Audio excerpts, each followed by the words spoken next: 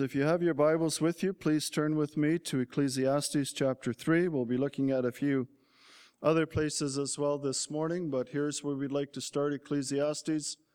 Psalms is in the middle of your Bible, Proverbs follows it, and then the book of Ecclesiastes is right behind it. Ecclesiastes was written by a mature sage, Solomon, toward the end of his life as he reflected back on the things that he had learned over the course of his lifetime. Ecclesiastes chapter 3, and I want to read just the first 8 verses there, and we're going to pop over toward chapter 12, so if you want to look that up as well, and then just slip a finger in there or a pen or something, and we'll move right over there after we read this. Ecclesiastes chapter 3, verse 1, there is a time for everything, and a season for every activity under heaven, a time to be born and a time to die, a time to plant and a time to uproot, a time to kill and a time to heal, a time to tear down and a time to build, a time to weep and a time to laugh, a time to mourn and a time to dance, a time to scatter stones and a time to gather them, a time to embrace and a time to refrain, a time to search and a time to give up, a time to keep and a time to throw away, a time to tear and a time to mend, a time to be silent and a time to speak, a time to love and a time to hate, a time for war and a time for peace. And I want to just concentrate on those first couple of verses. There is a time for everything and a season for every activity under heaven, a time to be born, and a time to die. And then over to chapter 12, and the first little bit of verse 1.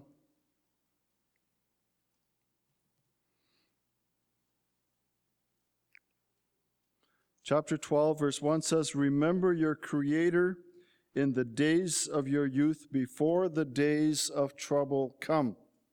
And then over to verse 6, remember Him before the silver cord is severed. Now, the Bible talks in pictures. In the passage that Dr. J read for us earlier, there were talks about we live in this tent, but there's an eternal dwelling, and that was talking about our bodies.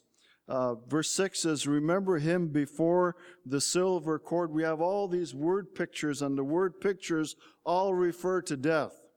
Remember Him before the silver cord is severed, or the golden bowl is broken, before the pitcher is shattered at the spring. These are all things that are, when they're finished, and the dust returns, or the wheel broken at the well, and the dust returns to the ground it came from, and the spirit returns to the God who gave it.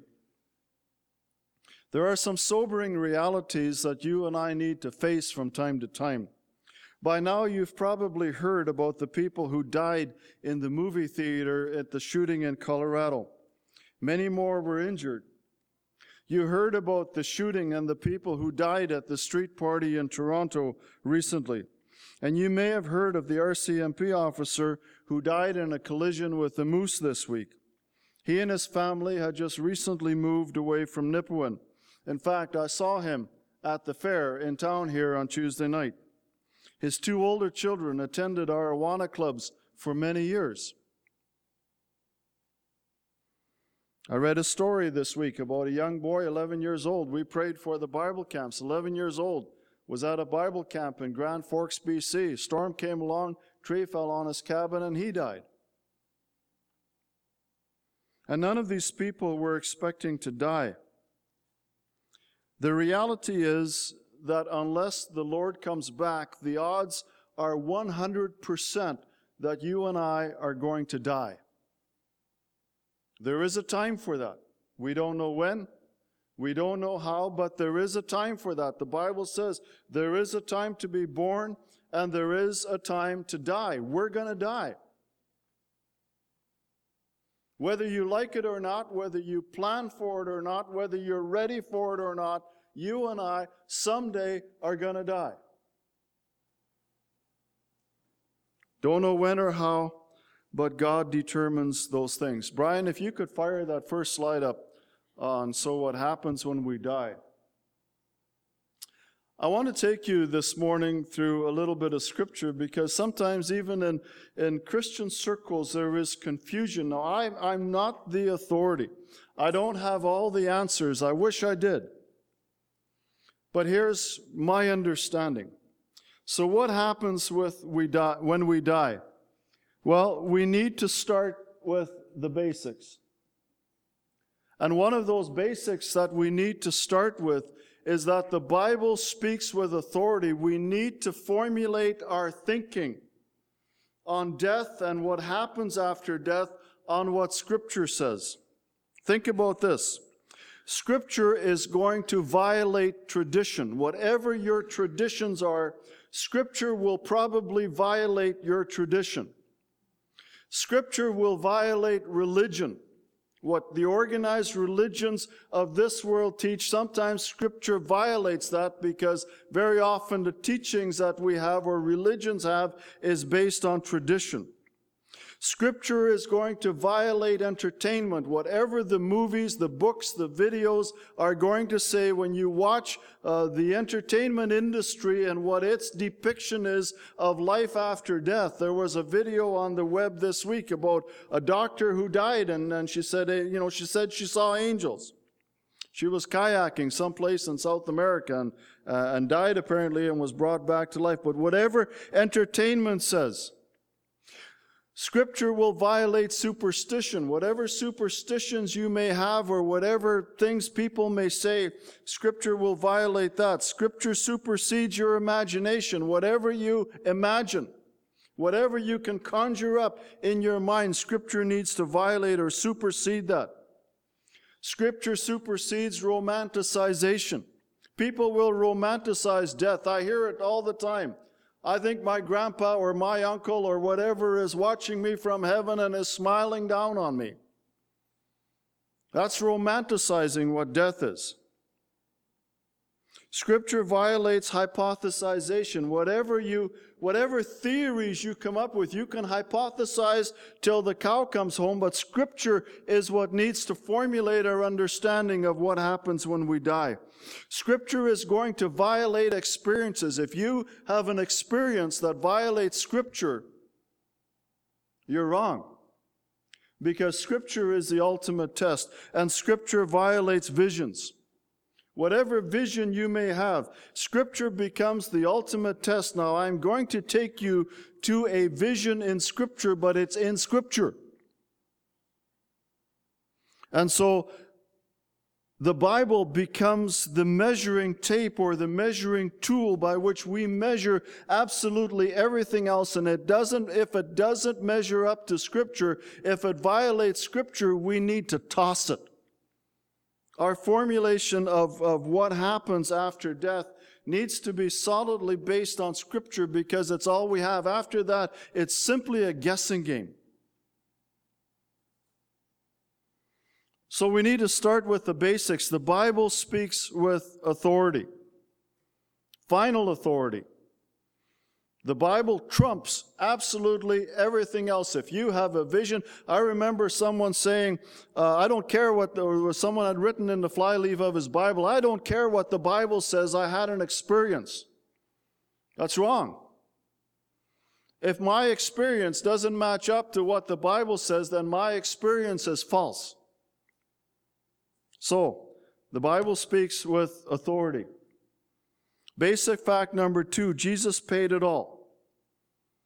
Jesus paid it all. Not most of it, not some of it. Jesus absolutely paid it all. He didn't make a down payment. The Bible says that the Holy Spirit is like a down payment, but Jesus paid it all. When you and I die, we don't have to go someplace and finish paying or pay up the last little bit that is yet owing.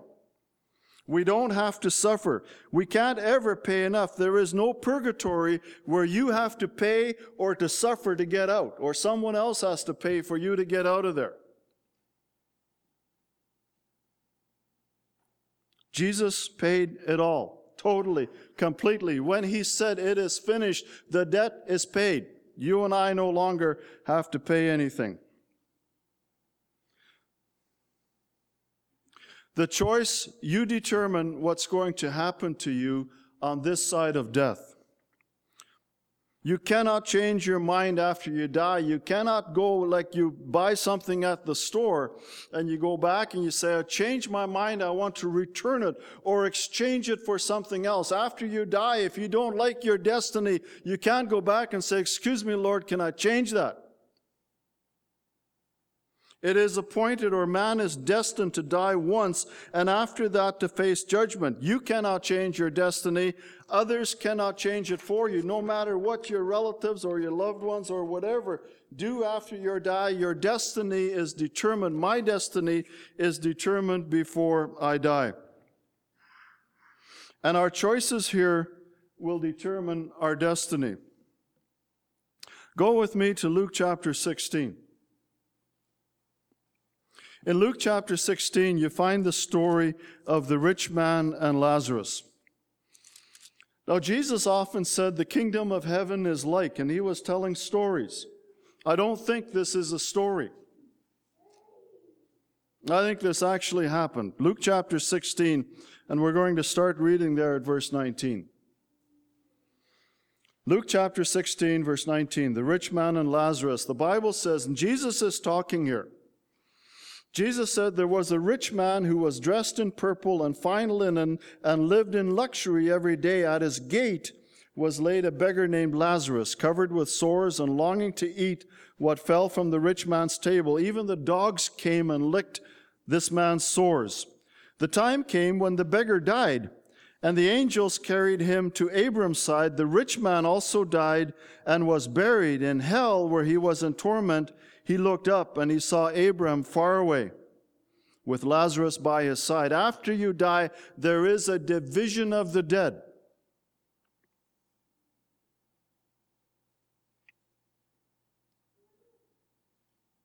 The dead are separated. There are two possible places, two. And we'll talk about those in just a little bit. But when we read the rest of the story, you discover something else. So, verse 24, so he called to him, the rich man called to Father Abraham. He said, Father Abraham, have pity on me and send Lazarus to dip the tip of his finger in water and cool my tongue, because I am in agony in this fire. But Abraham replied, Son, remember that in your lifetime you received your good things, while Lazarus received bad things. But now he is comforted here, and you are in agony. And besides all this, between us and you a great chasm has been fixed, so that those who want to go from here to you cannot, nor can anyone cross over from there to us. There is no second chance. The situation is permanent. After you die, that's it.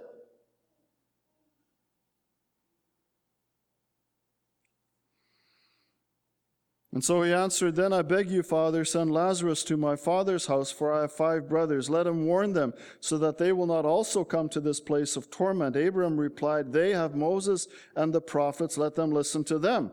No, Father Abraham, he said, but if someone from the dead goes to them, they will repent.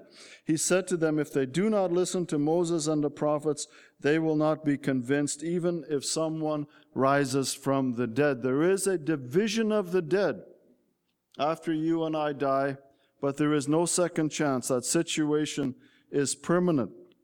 Now there's a little word that is used there, a little word called hell, and I will explain that in just a minute. Here are some of what the Bible has to say about hell.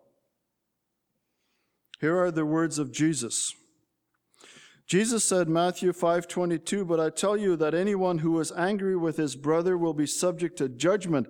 Again, anyone who says to his brother, Raka, which means fool, or idiot, or moron, is answerable to the Sanhedrin. But anyone who says, You fool, will be in danger of the fire of hell. Now, the word that Jesus uses there is the word that was translated Gehenna. It's the word that was used for the garbage dump just outside of Jerusalem, where there was always fire. And the garbage and the dead animals were cast out and burned, and it was a fit symbol of the wicked and the future destruction of people. In Matthew 13, Jesus said, The Son of Man will send out his angels. Okay, these are the words of Jesus. And they will weed out of his kingdom everything that causes sin, and all who do evil. They will throw them into the fiery furnace, where there will be weeping and gnashing of teeth. Matthew 24:25. Then he will say to those on his left, "Depart from me, you who are cursed, into the eternal fire prepared for the devil and his angels." Mark 9:43. If your hand causes you to sin, cut it off. It is better for you to enter life maimed than with two hands to go into hell, where the fire never goes out. Mark 9:45, if your foot causes you to sin, cut it off. It is better for you to enter life crippled than to have 2 feet and be thrown into hell. Mark 9:47 and 48, if your eye causes you to sin, pluck it out. It is better for you to enter the kingdom of God with one eye than to have 2 eyes and be thrown into hell, where their worm does not die and the fire is not quenched. Now, the word, the hell that Jesus is talking about here is not yet the lake of fire, and we're going to get to that point. But there is a division of the dead. In Luke chapter 16, the passage that we just read, there was a place of torment and there was a place of bliss. It's not the eternal state yet. There is a division of the dead, but there is a place of torment. There is a place of bliss as well. Here are some other references to hell from James chapter 3. The tongue is also a fire, a world of evil among the parts of the body. It corrupts the whole person, sets the whole course of his life on fire, and is itself set on fire by hell. 2 Peter 2 verse 4, for if God did not spare angels when they sinned, but sent them to hell. Now this is a different word here. It is the deepest abyss of hell. The name of here's straight out of the commentary, the name of the subterranean region, doleful and dark, regarded by the ancient Greeks as the abode of the wicked dead, where they suffer punishment for their evil deeds. Bible says that God sent angels to hell, putting them in gloomy dungeons to be held for judgment. And then in Jude verses 6 and 7, and the angels who did not keep their positions of authority but abandoned their own home, these he has kept in darkness, bound with everlasting chains for judgment on the great day. There is a time coming in Revelation when a place called the abyss will be opened, which is where the evil angels are kept until that time. In a similar way, Sodom and Gomorrah and the surrounding towns gave themselves up to sexual immorality and perversion. They serve as an example of those who suffer the punishment of eternal fire. Now,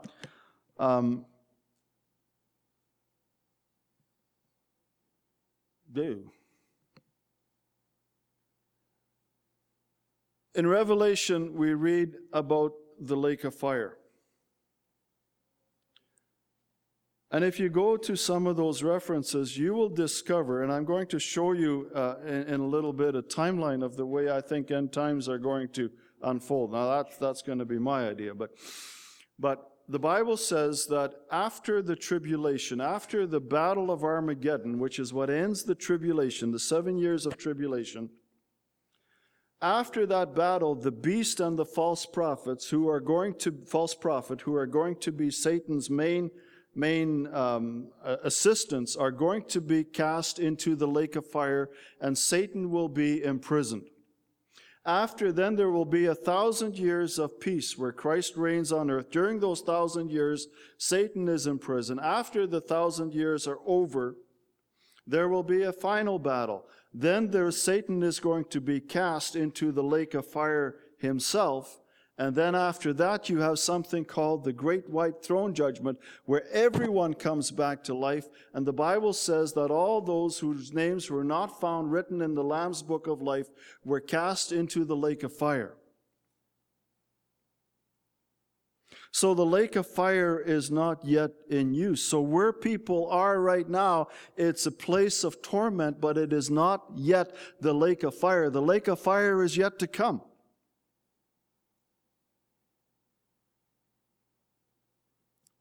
But when the Christian dies, he or she goes to be with Jesus. Paul said in Philippians 1:21, for to me to live is Christ, and to die is gain. 2 verses later he says, I desire to depart and be with Christ, which is better by far. To die is not a bad thing, it is a good thing. To live is Christ, to die is gain. Do you believe that? Then why, when the doctor says you're going to die, do you try and do everything that's in your power so that you won't?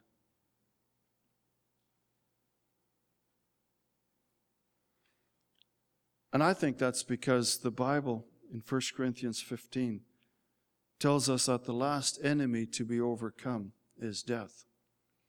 I don't know too many people that say, oh good, I get to die. Some do. My father-in-law was one of those people. But somehow we resist that, and we try and put that off as long as possible. But if to live is Christ and to die is gain, if you desire to be part and be with Christ, which is better by far, why would you not want to go there sooner than later? Now, I'm not suggesting that you smoke and you try and get cancer or whatever else, or you go drive at 180 Ks and see how far your car will fly. But God determines our times.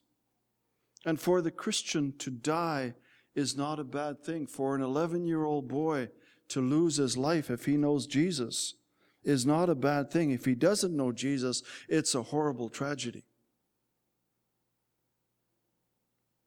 But here's where faith, the rubber of faith, meets the road of life.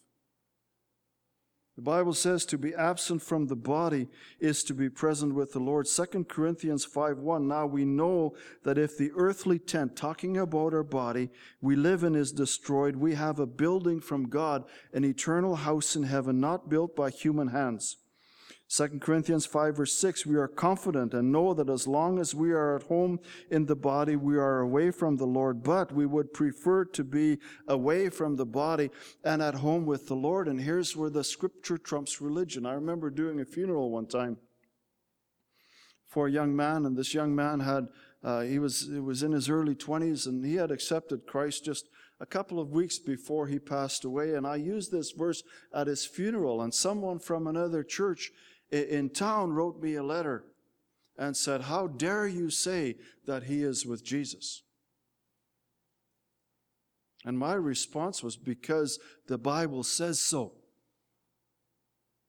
I don't care what your tradition is. I don't care what your religion teaches. The Bible says to be absent from the body is to be present with the Lord. What part of that do you not understand? And when we die, our souls are separated from the bodies, and our souls go to be with the Lord. So, here's something I don't know. What does that look like? I don't know. Because the Bible says, and we're going to get to that just a minute, when Christ comes back, the people who have died in Christ, who have been Christians, are going to come back with them. Their bodies are going to come up out of the ground, and they're going to kind of morph together in the air. So what do you have before then? Do you get a loner? I don't know. Are we disembodied spirits float? We're present with the Lord. Are we like angels that can materialize and dematerialize, appear and disappear? I don't know. I don't know if we get a loner or what happens. But for the Christian, being away from the body is a time of bliss. The Bible talks about paradise.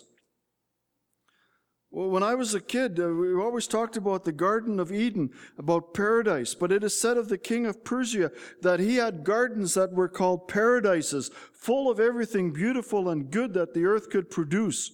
The Greek translation of the Old Testament adapted this word for the Garden of Eden, which signifies delights.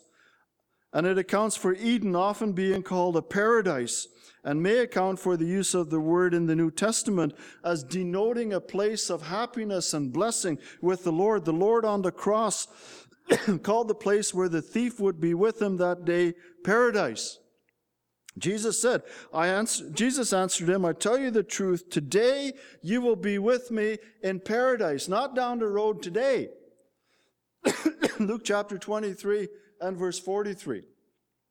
Paul said in a vision, he said, I must go on boasting, 2 Corinthians 12. Although there is nothing to be gained, I will go on to visions and revelations from the Lord. I know a man in Christ, and he's talking about himself, who 14 years ago was caught up to the third heaven. The first heaven is what you and I can see, where the clouds and the birds fly. The second heaven is the stars and the moon. And Paul says he was caught up to the third heaven. Whether it was in the body or out of the body, I do not know. God knows. And I know that this man, whether in the body or apart from the body, I do not know, but God knows, was caught up to paradise.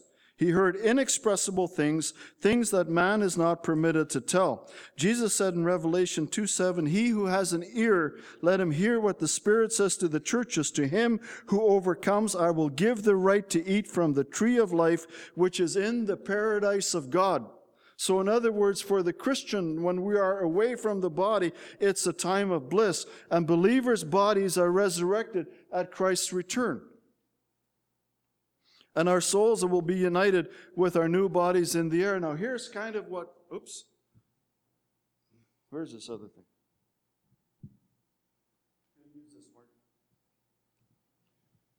Here is sort of what I think things are going to look like. Now, if you go and study this stuff, there are lots of different opinions on this, and bear in mind that I could be wrong, but maybe not.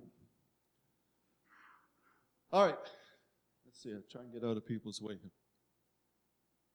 You and I, there's supposed to be, see that little red dot there? You and I are living in what's called the church age. Somewhere along the line, the tribulation is going to start. It's going to be 7 years long. Now, sometime either at the beginning or the middle or someplace beyond the middle and the end or at the end. Huge debate among Christians. Most of us like to camp along this arrow number 1 here. Believe that the rapture is going to happen. What's going to happen at the time of the rapture is that Jesus is going to come down from heaven. The dead in Christ are going to rise, and we who are left on the earth at the time are going to meet Christ in the air with him. Jesus won't actually come down and touch earth at this time. The second coming happens at the end of the tribulation, after the 7 years are over, and then we have what's called the Battle of Armageddon. At the end of that Battle of Armageddon, the beast and the false prophet will be thrown into the lake of fire. Satan is going to be imprisoned, and then we have something called the millennium, which means 1,000 years where Jesus reigns on earth from Jerusalem, and where the earth is going to be totally changed. At the end of those 1,000 years, Satan is going to be let out for a little while. There will be one final battle. Satan will be cast into the lake of fire, and then you have what's called the Great White Throne Judgments, which you find in Revelation 21, which is where the dead, great and small, stand before God. And Scripture says that anyone whose name was not found written in the Lamb's Book of Life was cast into the lake of fire.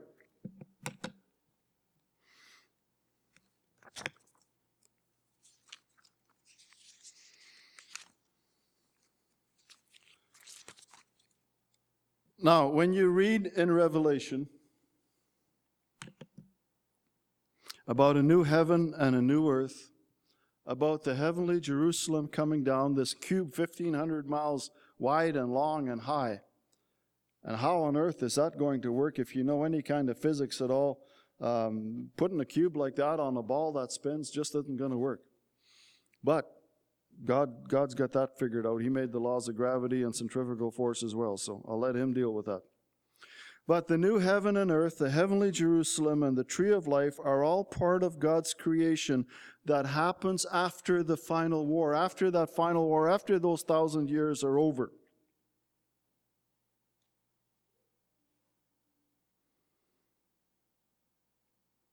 And so how do we wrap this up?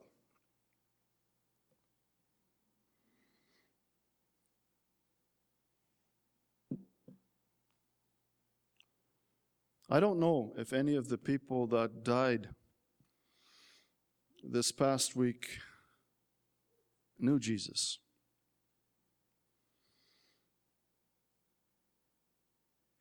I know that RCMP officer sat through a lot of Sparks presentations and wind-ups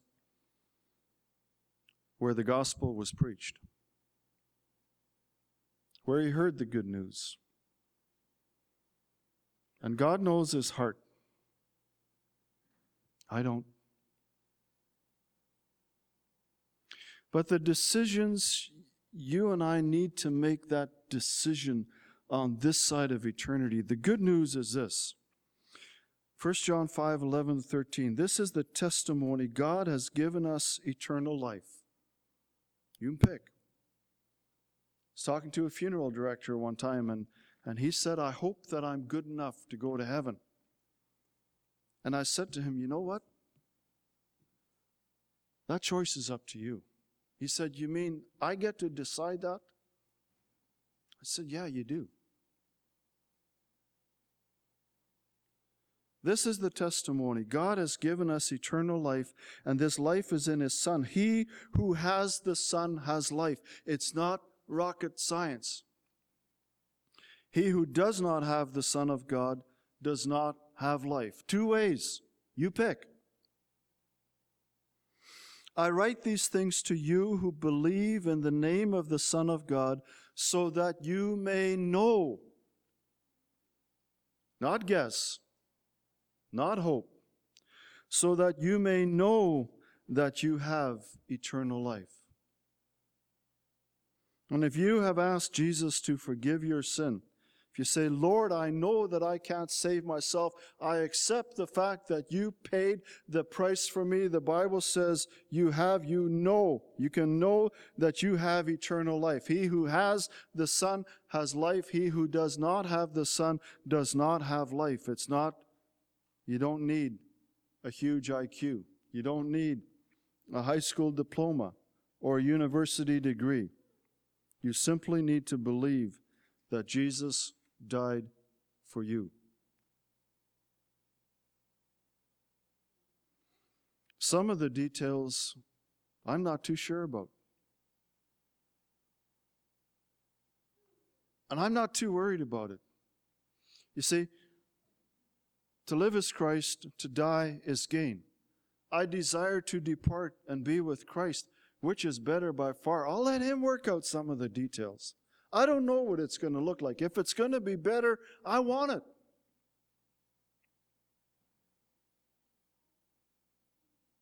To be absent from the body is to be present from the Lord. I believe that.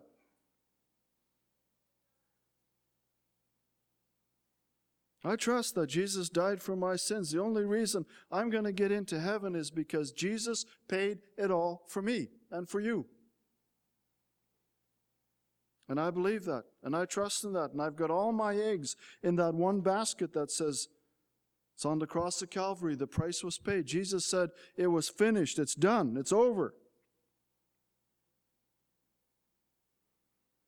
Now, it's easy for me to talk because no one has said to me, put your house in order, you're going to die this week. I don't know that. I could. Could die this afternoon. I could die next week. Next month, I don't know. But to live is Christ, and to die is gain. And I trust that you and I have a sense of comfort. But also there is a sense of urgency. If you haven't made that decision, you need to make that decision. If you know someone that needs to make that decision, you need to talk to somebody and say, look, it's not rocket science. I know people choose to believe all kinds of other things because they don't like what the Bible says.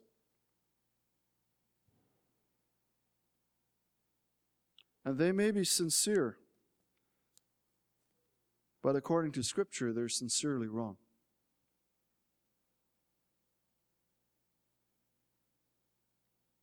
So please, don't be confused. Don't be afraid. To live is Christ, to die is gain. I desire to depart and be with Christ, which is better by far. I don't know what it's going to look like. It's going to be really weird. You know, there's my wife. I've been married to her for 40 years. So she says we're always going to be special to each other, but what about my mom and my sister and all of you ladies? Like, what? I don't know what it's going to be weird. But I know it's going to be good. Bible says it's better. Let's pray. Father, thank you so much that while there is a time to be born and a time to die, it's not something that we need to be terrified of. And Lord, I think some of us are more scared of the process than we are of the fact. But Lord, I pray that you would give us peace and comfort. But I also pray that you would give us a sense of urgency to speak and impress upon those who don't know you, that they make a decision. Father, grant us wisdom, grant us courage, and grant us your peace as we leave this place. In Jesus' name we pray. Amen.